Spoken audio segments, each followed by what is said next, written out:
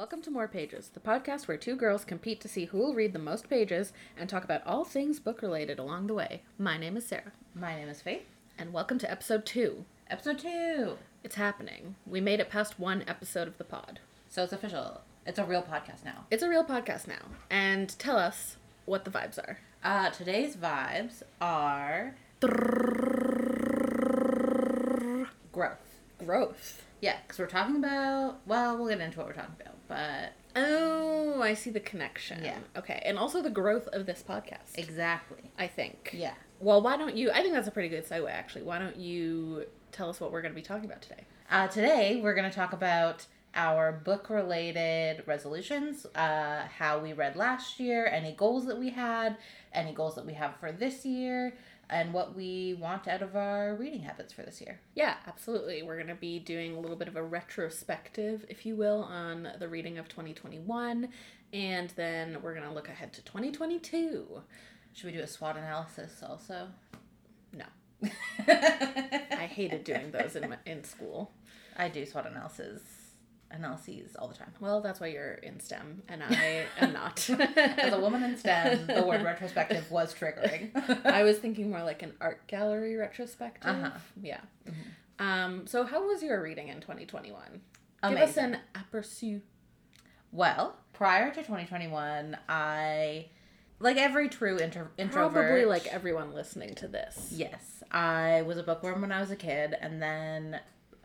reading was ruined for me in university. I hated reading because I was doing so much of it for school. Didn't have time for it. And what did you do in school so the people can know? I did a degree in business communications, which was a little bit of a mishmash of half media and pop culture courses and half business courses. So very like rich texts that had to be read. Very dense texts, I guess. So that took a lot of time. And I didn't have time for my personal reading for fun, so that really fell off the wayside. I was really reading maybe 5 books a year, and most of that was done, like, if I went on vacation, I would power through, like, a book a day. I know lots of people who read like that, yeah. Sort of vacation readers. Yeah, definitely, but I really wanted to get back to how I was previously when I was younger, which was that I was reading all the time. I was always, like, thinking about what I wanted to read next. I had, like, a long list of books that I wanted to read. I would get really lost in a book and really captivated by it, and I wanted to get that back. So in 2021, when we were in the pandemic still, and I was, living alone, and I thought, what better time to really, like, make a goal out of reading books. So my goal for last year was 24 books. I was hoping to do 2 a month, and I read 40. So, woo! Very impressive. Thank you. Very well done. Thank you. And can you okay, I have a few questions. Yeah. But first, how do you think that, because you went from a few years of reading, I don't want to say very few books because it's all relative, but, reading fewer than 10 books in a year, typically, to reading 40 books in a year. So how do you think that changed your habits, your mental health, if at all, anything like that? Yeah, I mean, it definitely made it more of a habit to be reading. Like, I got very used to always having a book on the go or multiple books on the go because I always have multiple on the go. And now it's just kind of part of my, like, daily routine is to read. I think it was good for my mental health because I was living alone, so I needed some form of escapism from the 2021 nonsense. But also, when I wasn't reading as often, I would just, like, binge watch Netflix, which, no shade to Netflix. I love a good Netflix binge, but also I work in tech, and so I look at screens all day long, not just for my 9 to 5, but also for my freelance work. Like, I'll sometimes look at screens for, like, 10, 12 hours a day, and that's a lot for your eyes. And then I would just move from my medium-sized screen laptop to the big screen of the TV while also looking at the little screen on my phone. Yeah. And we've all seen the tweet. Yeah. And so adding in more time to read and less time to, like, binge watch shows meant that I had much less of a strain on my eyes. It did help for my mental health in the state that I was, but also for my physical health. That's a good point, and I think that I think that there was a point in, like, the 90s and the 2000s when parents were really concerned about, I say parents because I was a child at that time, but I'm sure also people who were not parents were concerned about, like, how close you were to the TV screen and how that affected your vision. And for me, I don't have very good vision, and so that was a big concern, I remember, in my childhood. But then I feel like that just fell off and everybody just accepted that we're going to be looking at screens all the time. Yeah. And, you know, is it still something to worry about? Maybe it is. Maybe it is good not only for your mental health and for, you know, widening your perspectives and all the other things that reading can do for you, but also just straight up for the health of your eyes to look at pages instead of at a screen. And you don't typically read ebooks either. Not that I know that they're not backlit. So yeah, an e-reader is a bit different from a traditional screen, but still, you're looking mostly at physical books. Yeah, I do. You know, I said last episode too, like I do read ebooks sometimes. Like I'll read on my phone sometimes, but I try not. If I do that, I'm only reading a couple of pages while I'm doing something. It's really hard for me to look at a screen for that long and read the words. And before 2021, that was a lot of the way that I would read books. Like I would, if I was reading books outside of the vacation time that I was taking, where I was like reading physical books, I was often reading something on my phone. And, you know, not even just for your vision, like, I mean, it did help my eyes, but, you know, my neck would hurt from kind of slouching over my phone, my shoulders, my back. And so, you know, all of that, I feel like, not that I sit in the most comfortable positions when I'm reading, like sometimes I do hurt my neck when I'm reading because I'm like at all angles, just slouched over wherever I am. Hunched over like a little goblin over your book, like, yeah, exactly. I'm reading now. Exactly. But yeah, I think, you know, not looking at a phone, I used to be the type of person that thought that people who said that they wanted to unplug were like just pretentious. I was like, what do you mean you want to unplug? You want to not look at your little screens? I look at the internet 23 hours a day and I'm fine. Yeah. And what I've come to realize is actually I was just a teenager. Yeah, very much not fine. Yeah. And now we are facing the consequences of that. Yeah. Because, you know, when you're like in your late teens, early 20s, and you can do anything to your body and like it doesn't matter. And now I'm not within that age range, and it does matter. Unfortunately, I do face consequences when I do not treat my body properly. Yeah, no, that makes sense. Well, moving from the physical aspect to what you actually read last year. So you read 40 books, which is amazing. Did your reading change at all from the kinds of books you were reading previously to the kinds of books you read in 2021? Well, I think over the year it did change. Like, at the start of the year, I did a lot of rereading of books that I had loved, but kind of had like not gotten back into because I knew, you know, if I wanted to start this habit of reading and make it a part of my everyday, what I want to do with my time, rather than just like sitting down and watching TV or scrolling on my phone, I would have to know that I was reading something that I was going to get into, because it's really hard for me to push through a book if I don't like it, because I'm such a plot reader. And especially if you've not been reading for a while and then you want to get back into reading and you're like, well, I should probably read War and Peace because, you know, I haven't read in so long. I need to really make it worth it. But it's like, that is a hard book to start back into, as an example. So if you're doing rereads at the start and you already know that you like those books, that's a pretty smart way to tackle it. I've talked to people before who, like, you know, fell out of reading as much as they did when they were younger. And I think there is like this idea that you have to read like these, here are the best ways to live your life nonfiction books, or like extremely like literary classic fiction books. And I was like, no, I want to do something that I enjoy. So I read a couple series that I really loved.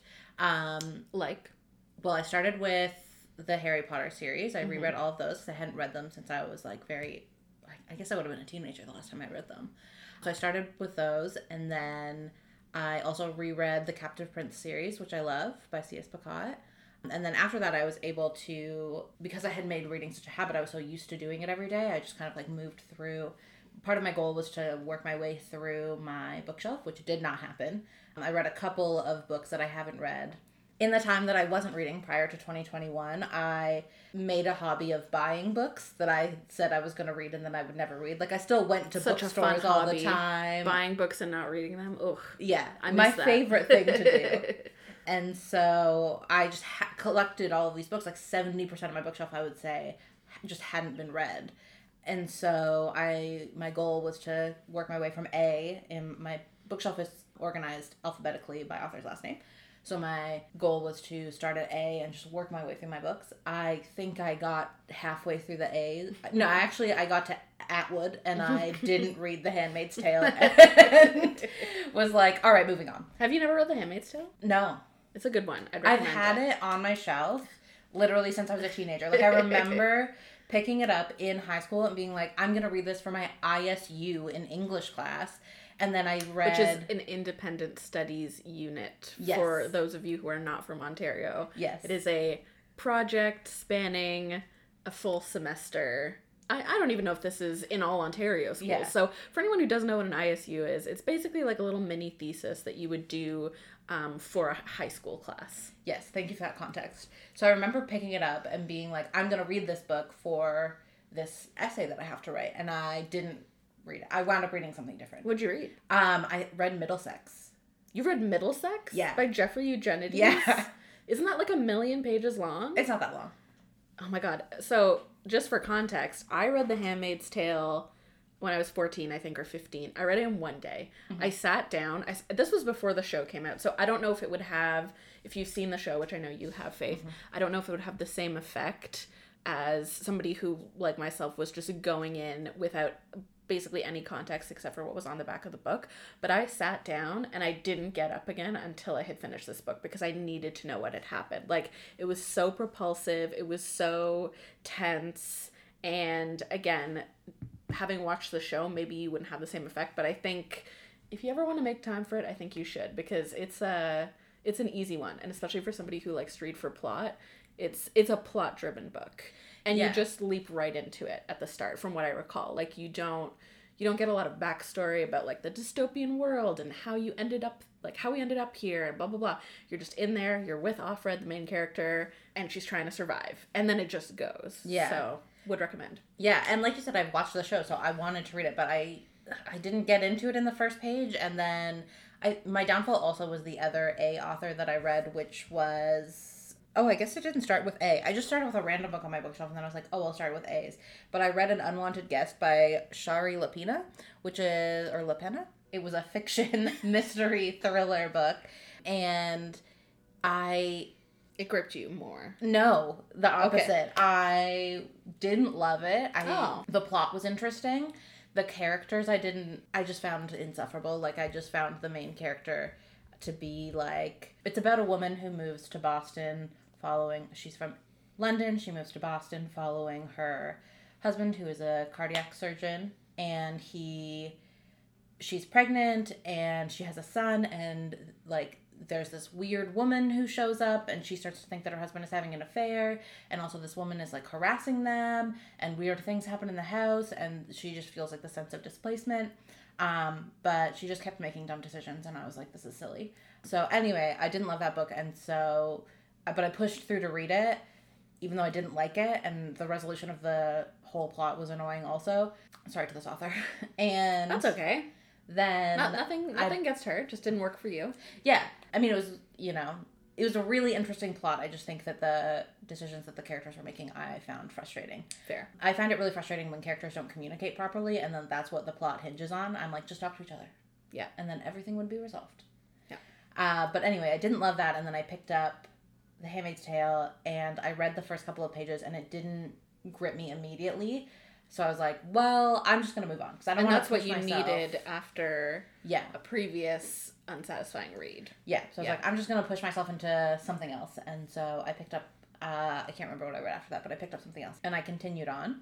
But also part of what my reading was like last year was that I would do themed months. Right. Which was really fun for me and made reading really interesting. Like, in June, I only read queer books because I wanted to do, like, Pride Month. In October, I read, like, spooky books. I intended to read holiday-themed books. You read A Christmas Carol? Yeah, I read A Christmas Carol. By Charles Dickens. Yeah. I wanted to read more holiday books in December, but I was really gunning for... At that point, I had surpassed 24 by so much that I was like, I'm going to make it to 40 books. So you were just reading anything? Yeah. That you could get your hands on? Yeah. Yeah, that makes sense. Well, we've gotten some highlights of your reading. Would you say that you had a favorite, or maybe like a top 3 books that we could hear about from 2021? Yeah. Let me look at my list. Oh, it was The Other Child by Lucy Atkins. That was the one. An Unwanted Guest was actually just good. Oh no. Okay, so do you want to give the summary of this one?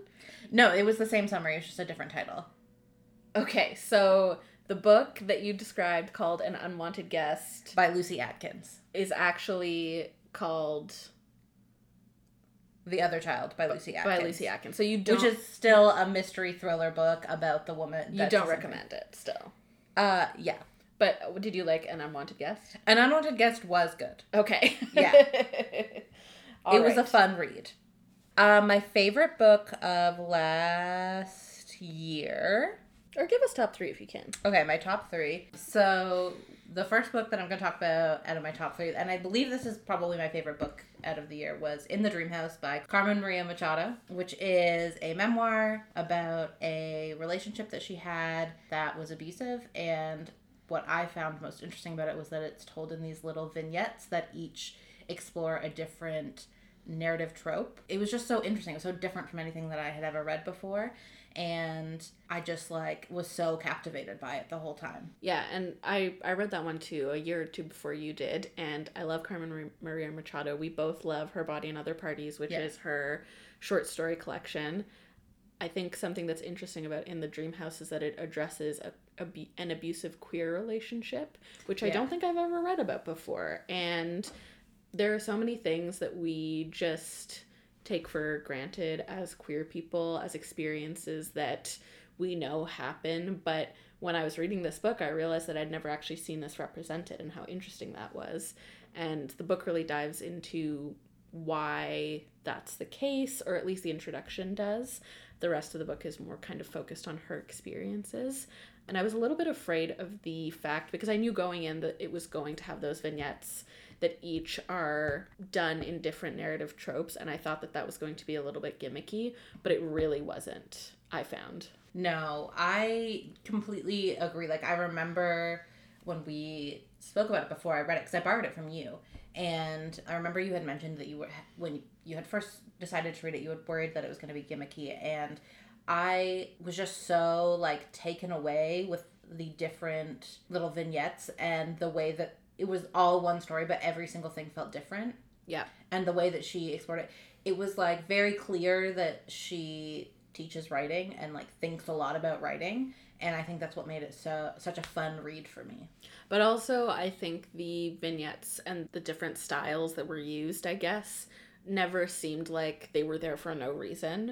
Mm-hmm. It never seemed like she was just showing off, or that she had a boring story and she was trying to dress it up with different tropes or anything like that. It seemed like the form was really following the story, which I think is always what you need whenever it comes to any kind of more experimental writing. Ask yourself why you're writing in this experimental way. How does it complement the story, or how does it complicate the story? And I think that, I don't want to spoil too much about the book, but I think that in the case of In the Dream House, it did. And the tropes all talk about the dream house, which is where Carmen Maria Machado and her partner lived, in different tropes. And the different ways that the dream house was portrayed illuminated different perspectives on the abusive relationship, I would say. Yeah. So, yeah, that's a good one. That's a good number 1. Yeah. It was just so good. It was. Everybody go and read In the Dream House. Yeah. And Her Body and Other Parties. Yeah, I also read that one, and it was really good. But I did really enjoy it, but I think In the Dream House really stayed with me longer than Her Body and Other Parties. Fair. We should have done a 3-2-1, but oh well. So what's your number 2? So sorry. The others, I don't think I could say an order. Okay. In the rest of my 3. I just know that In the Dream House probably was my favorite. Okay. Number 2 probably would be The Priory of the Orange Tree by Samantha Shannon. Oh, yeah. Yeah. That's a good one. An absolute monster. I can't believe I read that book. It's over 800 pages. Yeah. According to Storygraph, it's 848 pages, which is just, if you had told me in 2020 that in 2021 I was going to read an 800-page book, I'd be like, what are you talking about? I used to own a copy of Les Miserables, and it sat on my bookshelf forever, which is people refer to it as the brick because it's so huge. And I remember seeing Priory of the Orange Tree sitting next to it on my bookshelf because I hadn't fully unpacked yet, and they were just sitting together because they're the heaviest books that I had. And being I'm really gonna read one of those, eh? I didn't read Les Miserables, I got rid of it, but... Smaller font in Les Mis, I would say. Oh, least. Yeah. But anyway, yeah, so I read Pride of the Orange Tree, and I'm just thinking about how now to summarize that book, because so much happens. There's a lot. I mean, it's a fantasy to start off with dragons. It is a fantasy with dragons, which really hooked me immediately because I love fantasy books, and also I love dragons. It features a queer romance. Yes. And do you need more than that? Honestly. You're right. Three female protagonists. One is a queen. Yeah. One is a witch type. Yeah. Your basic witch type. Witch type assassin in disguise. And the other is a dragon rider. Like, yeah. I think we just leave it at that. You're right. You're absolutely right. Go read it. And it's not a series. So even though it's 800 pages, when you get to the end of the book, it's over. The story is over. Yeah. So maybe that helps for people who don't love fantasy series, because I know there are people like that out there. I know it does feel so hard to commit to a series. I totally get that, because it's like there's so much to it, but yeah, it was nice that this was all kind of contained. Yeah. And then I guess third would be Magic for Liars by Sarah Gailey. I also loved that one, which is another, all my favorite books are queer. Is anyone surprised? Queer writers just have the best taste. Yeah. And stories and books. This was more of an urban fantasy. It follows the protagonist, who is a private investigator, and she has a twin sister. Her twin sister is able to use magic. She is not. And she gets called to investigate a murder at the high school that her twin sister teaches at. And the high school is a magic high school. It's for teens that have magic. And it was very interesting to see. I haven't read a lot of, like, I guess, urban fantasy, and it was really interesting to see the way that they, like, weaved that all together. The way that magic was just kind of, like, a part of their lives, and it was also just, like, an average high school. Like, it wasn't, like, when you think of a magic school and you think of something like Harry Potter, where it's, like, very fleshed out, and it's just a regular old run-of-the-mill high school with lockers, but also they do magic. And that was probably a conscious choice. I mean, if you're writing a book like that, I can only imagine that, you know, now because of Harry Potter, you have to think about how am I going to portray the magic school. And I'm sure it was a conscious decision to say, okay, well, we're going to go the opposite. No magic staircases, no cutesy portraits. We're just having a shitty old high school. Yeah. But it's going to be magic. Yeah. Yeah. And it was very cool. Nice. Final question for you. Can you give us the title and the author one more time for that one? Yeah, so that one was Magic for Liars by Sarah Gailey. And did you have any books that you read in 2021 that you feel like you really crossed off your TBR, or that surprised you, or anything else that you just want to highlight, I guess? A really anticipated book for me that came out in 2021 that I read in 2021 was One Last Stop by Casey McQuiston, which, if you probably have entered into the book community at all, you've heard of. Casey McQuiston's really having their moment on every single book-related platform right now. But I read Red, White, and Royal Blue in 2020, I guess. It would have been, yeah. So, YA book about the son of the president. Decidedly not YA, very much new adult. Which is a new adult book about the son of the president of the United States and the son of British royalty. Getting together. It's the first son of the United States and the Prince of Wales. They have a sort of rivalry. They wind up in this mishap at a birthday party, and it's all over the news, and so they have to, like, fake this friendship in order to make it seem like there is no ill will or bad blood between son of the president and also the British royal family. And along the way, they fall for one another and kind of have to keep their relationship a secret, and it explores that. So One Last Stop is the second novel that Casey has published, and I guess I shouldn't... McQuiston. I don't know her. And... You don't know McQuiston like that. Yeah. We're not on a first name basis.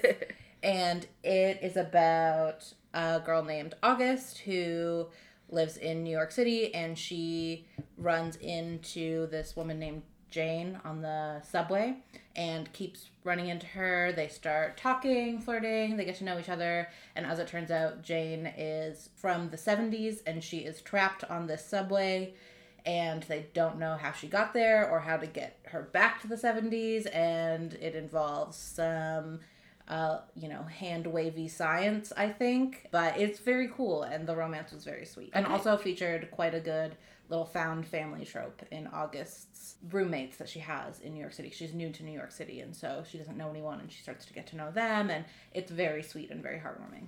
I remember when you were reading that book and you seemed very engrossed and also like you were having a really great time. Yeah. You were having a lot of fun with it. Yeah, I would say the strength that I think that this author really has in the novels that they write is they're very, I almost want to say like cinematic. Like they give you that feeling that watching a really good like early 2000s rom-com has. Like I can see the montages in my brain as I'm reading the book, and I end the book and I feel that like lighthearted, like I had a really fun time. So yeah, I think that's the best part of reading those novels.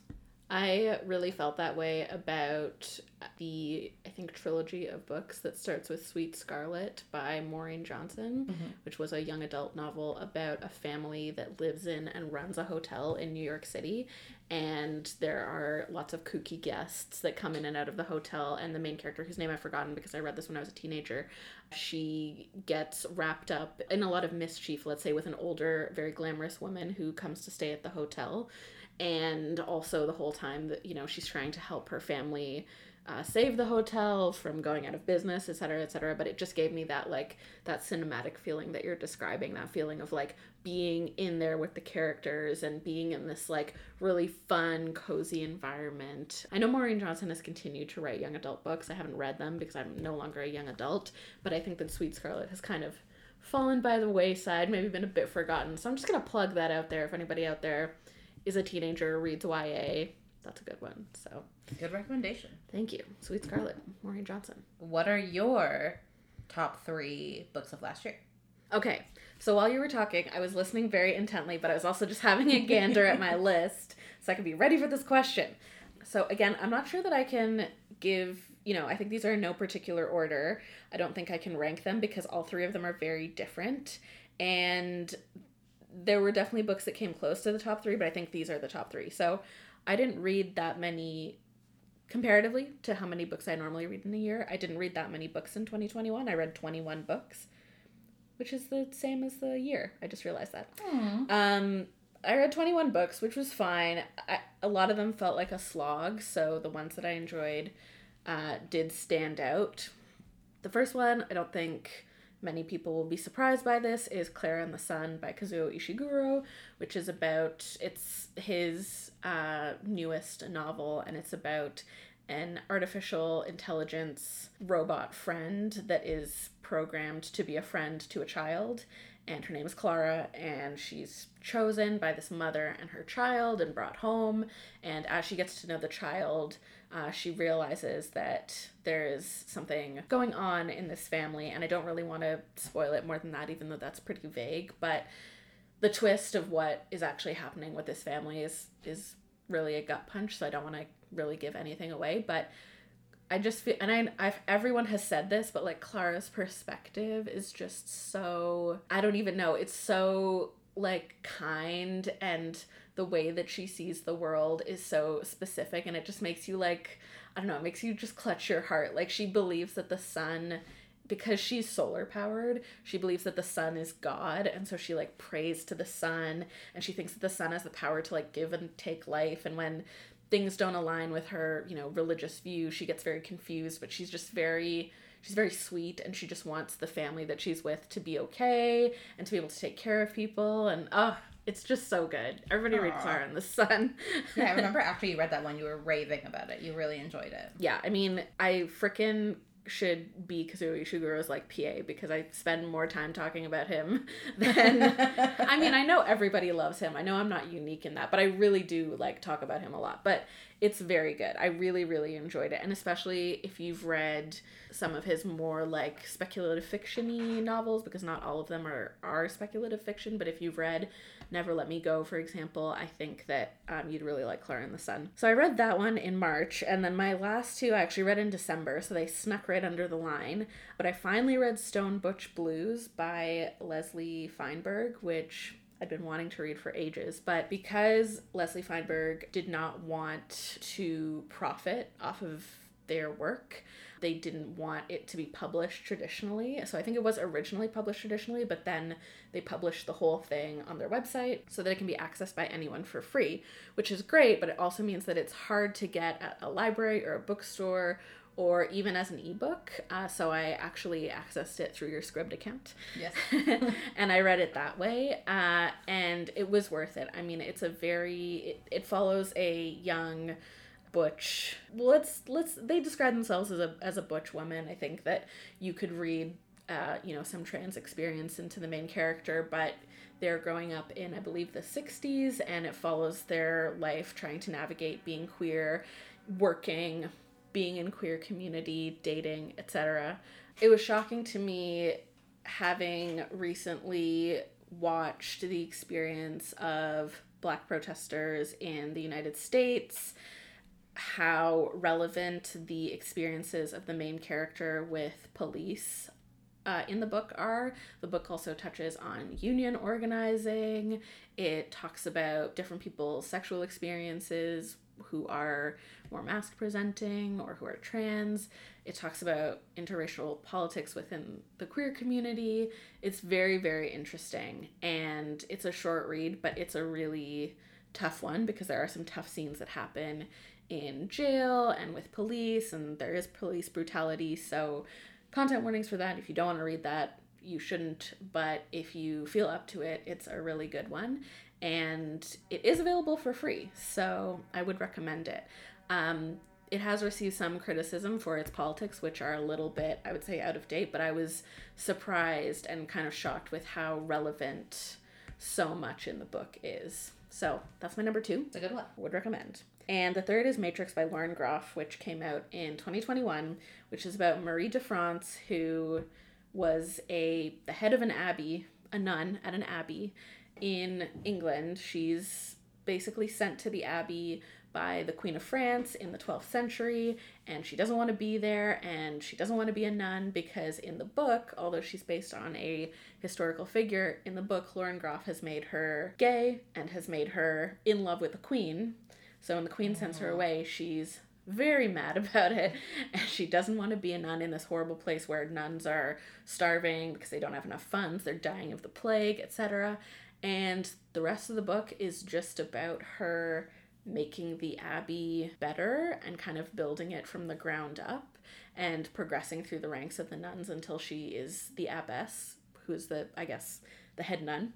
Mm-hmm. And the kind of hook for the book is she wants to build a labyrinth around the abbey so that nobody can get there, so that no men can get there, and so that her nuns are protected, which I think resonates with a lot of women who have experienced a lot of misogyny in recent years from political leaders, let's say. So there is that interesting perspective and angle on it, but also it's just a really interesting historical fiction book. It's a historical fiction book that reads like contemporary fiction. I don't think that I felt any distance from the characters because of the time when the book was set at any point in the book. It felt immediate and relevant to me, which was quite an accomplishment on Lauren Groff's part, given the setting and given that I didn't know anything about this woman before. Mm-hmm. I wasn't even sure, because she's just called Marie, so I wasn't sure if she was actually a historical figure. I had to look it up. I knew the Queen obviously was a historical figure and that there had to be some historical events in the book that were based in reality, but I didn't know, I don't know that history super well. Right. So it all felt really, really immediate, and that was very impressive to me. Nice. So that was Matrix by Lauren Groff. Very nice. I don't think you answered what your reading was like last year and what your goals are for this year. Well, you didn't ask me that. Oh, I'm so sorry. Okay. Well, why don't we... You asked me for my top 3. I'm so sorry. That's okay. Well, let's rewind. Let's circle back, if you will. Oh, great. I love circling back.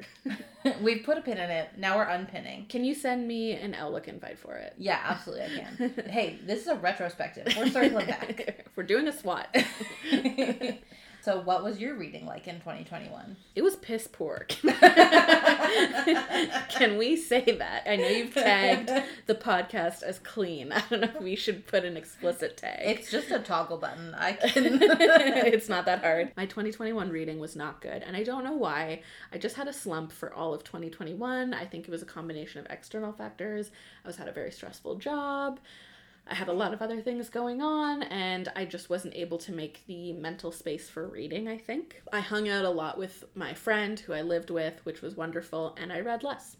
But I did manage to knock off some books that I had wanted to read for a long time, which was great. So I think the quality was definitely there, even if, like I said, some of the books were a slog, but some of them I appreciated that I'd finally made the time to read.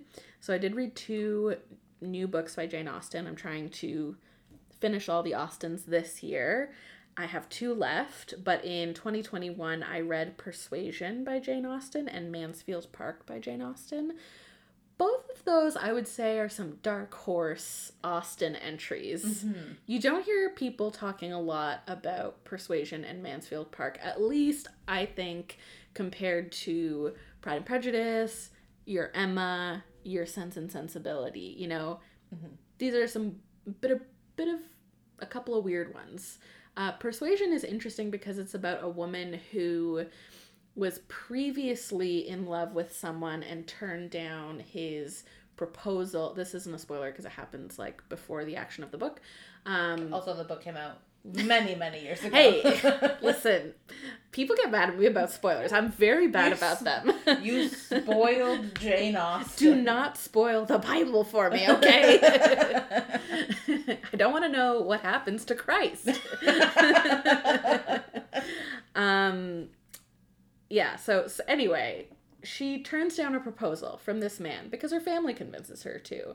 They don't think it's a good idea, so they persuade her, persuasion, if you will, not to accept the proposal, and she regrets it. And then he comes back into her life, this man, Captain Wentworth, I think it is, and she has to contend with that, and she has to contend with her regret, whether she still has feelings for him. Does he still have feelings for her? I'm not going to tell you. Could she you gotta read persuade him? Maybe she could persuade him.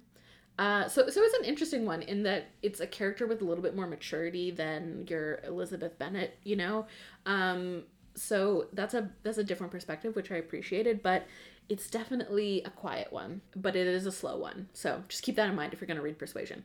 Mansfield Park is a wild ride. I realized halfway through the book that Jane Austen is making fun of this character.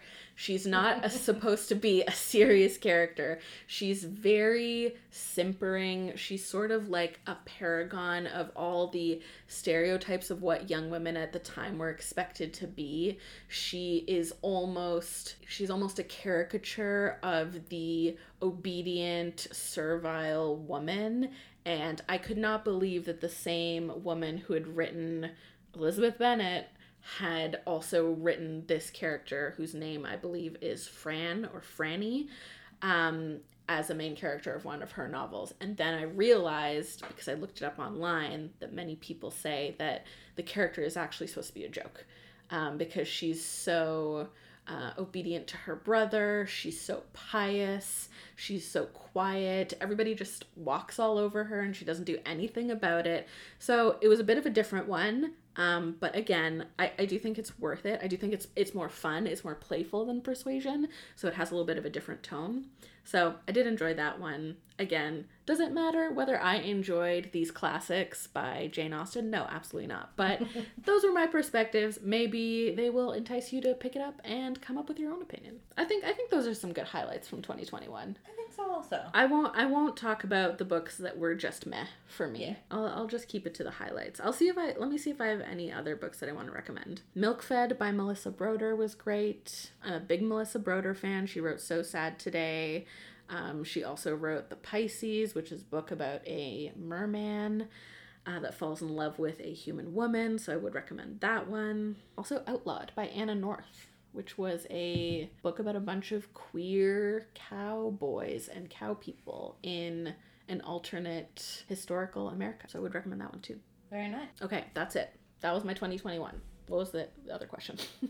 2022. Yeah, what are your goals for 2022? You didn't talk about your goals for 2022. You're right, I didn't. Well, do you want to go first, and then Sure. I can go? So my goal for 2022 is to read 40 books. We're just trying to match last year. We're not trying to fly too close to the sun. Yeah, like, listen, I'm not out here saying I'm going to read 50 books. Maybe I will. Maybe I'll get over 40 the way that I got over 24. We'll see. But I think I read 40 books last year. 40 is a reasonable number of books. For you. For me, if I read at the pace at which I read last year, and already I have kind of outpaced last year, so maybe I will read more, but I do anticipate probably there will be like a slump along the way. There usually is for me, so... When does your slump usually come? It's usually like November, December, like end of the year, I get into a slump. And then sometimes in the summer, because I'm going out and doing things, I want to be outside, I don't want to be inside, but... Last year I did do some reading in like parks and stuff, which was nice. So maybe I'll do that again this year.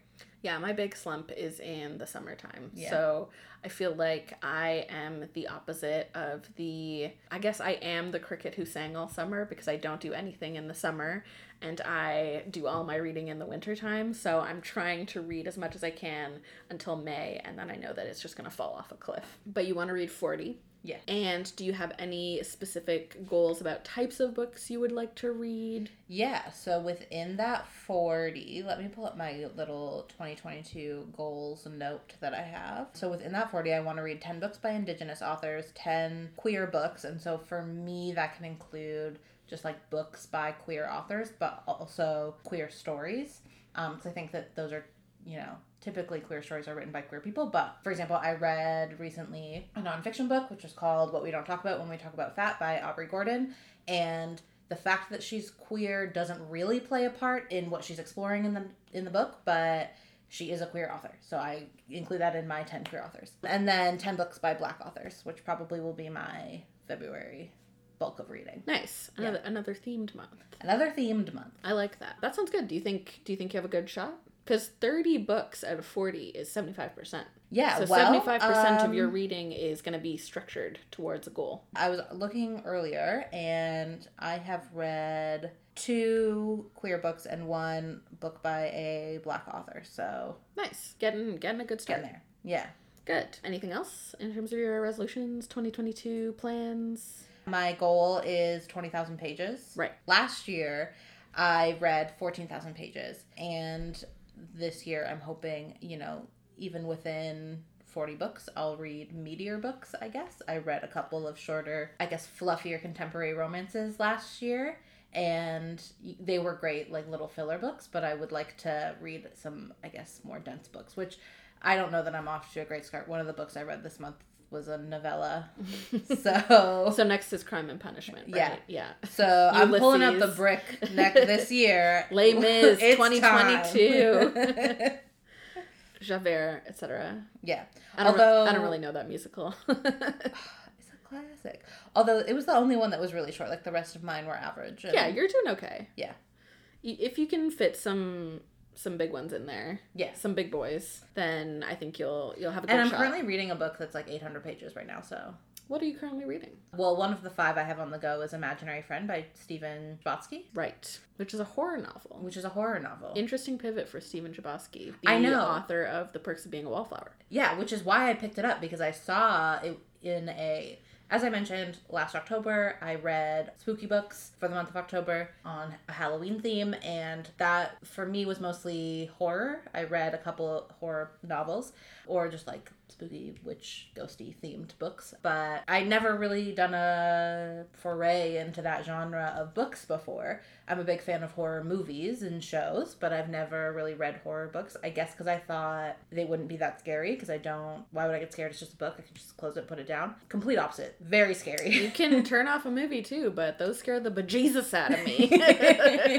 Yeah, I read one that I had to walk away. I had nightmares. I had to walk away from it. So what was that? It was called... If people want a spooky read, this is the book for you. It's called... I know it was by Paul Tremblay, and I want to read like his backlist of books because it was really I thought he had a really interesting way of telling the story. So it's called A Head Full of Ghosts, and it's told from the perspective of an 8-year-old girl. And she and her family are dealing with the fact that something is wrong with her older sister, who I believe is 14.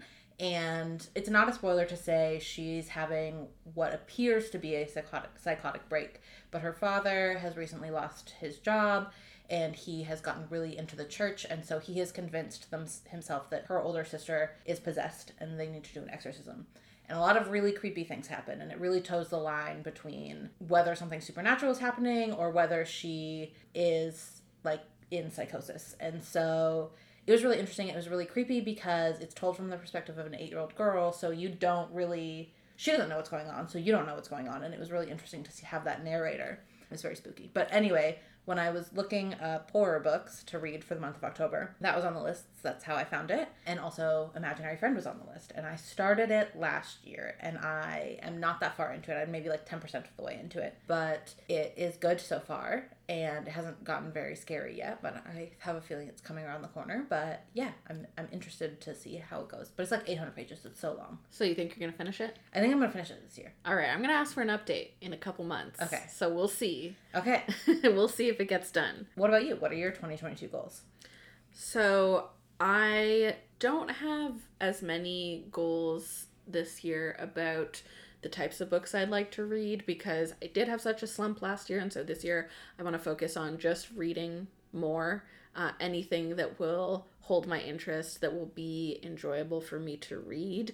I guess the one specific thing is that because I think it's going to be attainable in 2022, I do want to read the last 2 Jane Austen books I haven't read.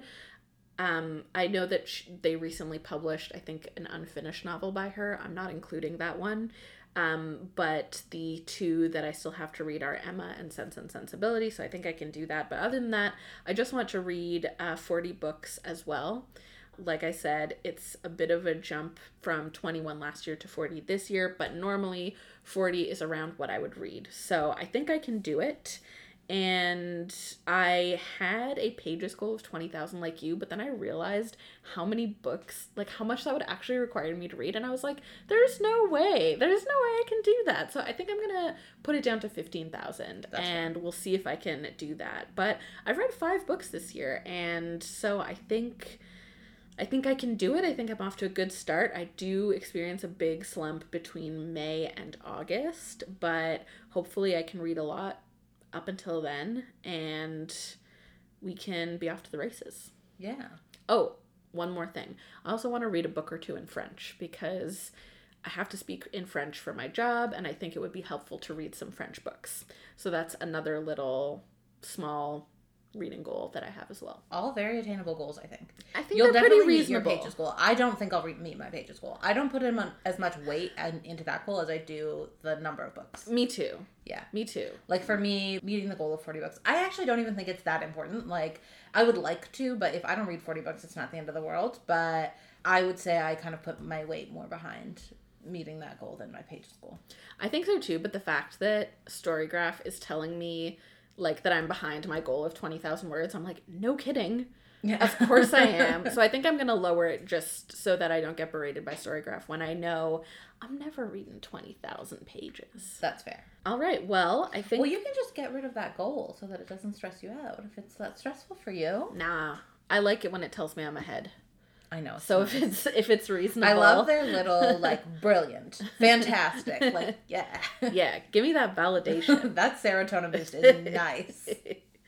I think we have covered off our 2021 reading and our plans for 2022 reading. Mm-hmm. Do we want to get to the competition? Yeah. Do you want to go first? Do you want me to go first? I think you went first last time. You can go first this time. Okay. I already know how it's going to go. I've read 1,951 pages. Good job. Thank you. I have read 1,496 pages. That's great, though. I've had a busy last few days. I haven't been able to read. So, we're going to get back into it. Mm-hmm. I'm still going to catch up with you. You are. We were pretty much neck and neck for a while there, but then I didn't read for like 3 days. So yeah. That's what happened. Yeah. And I was very determined to finish that last book that I read. So yes, that's what put me ahead. That's true. And what was that book? That book was The Wolf and the Woodsman by Ava Reed. Would you recommend that? I had mixed feelings about it. I would say no. I don't think you liked that one. You know what? I would say if you are a fantasy reader, I would read this book. I thought it was really interesting. It was really unique. I think because it's based in Jewish mythology and Hungarian history, I think it was very, not something you see a lot. Like, a lot of fantasy books are just the same, like, English folktale retold. Or this was very much like a folk fantasy, right? Yeah. And so if you have read other, like, folk fantasy books before, if that's kind of your vibe, this was definitely, like, I would give it a go. Like, I had some issues with the plot. I think the author got a little caught up in the mythology and telling these stories, which understandably, like, the book is I think at its core, what the story is trying to tell is the book is told from the perspective of a pagan girl who they live in this country that is run by, I think it's the Patrifaith is what it's called. It's like a fictional country. Yeah, it's like a fictional country. The monarch, it very clearly is like Catholicism. Every year or so, the king's men come into the woods. They take a pagan girl. They bring her to the capital, and she is sacrificed for the king. And the reason for that is because the pagans have magic. And there's also the Yehuli who live in the capital city, and they are very clearly Jewish, and they're oppressed by the faith and by the monarch. And the pagan girl, the main character, she is half pagan, half Yehuli, and she develops this romance between the prince of the monarchy. And so it's really at its core, what it's trying to say is like, all of them have different parts of the stories together. Like, the Patrifaith takes has kind of similar powers to the pagans, but they think it's more holy because they're praying to their god to get it, and they're sacrificing parts of themselves. And so, anyway, we're all really the same. Yeah, and kumbaya. I mean, I wouldn't say that it goes that far, but okay. Really what it's trying to show is like how, there's diversity in religions, but also what it comes down to is stories for everyone. And I think that that's really what the author is trying to get across. And I think she gets really wrapped up in stories and telling the stories. I think probably she would have done better if this was a series, and maybe she couldn't get buy-in for a series, and so that's why it's a standalone book, or maybe she didn't want to write a series. But it really was like there was like 3 different plot lines going on, and because she got so wrapped up in the mythology, I think pacing kind of fell to the wayside, and also like physically what was happening with the characters in the space that they were occupying kind of fell to the wayside. Like, a lot of the times I got a little bit lost. So, there were some issues, but if you are a fantasy reader, I would recommend it. If you're not a fantasy reader, I don't think this one's for you. And the name and the author one more time? The Wolf and the Woodsman by Ava Reed. Well, I think that about wraps it up. Yeah. So tune in next time if you would like to hear me absolutely smash Faith in the number of pages, because I'm definitely going to catch up in that amount of time. And I think next time we're going to be doing a wrap-up of the books we read in January. And we've both had quite a, I would say, diverse and full reading month. So I think that's one to tune into if you'd like some good recommendations. Yeah, looking forward to it. I can't wait to talk about all the books I read. Okay, amazing. Thank you for listening. See you next time.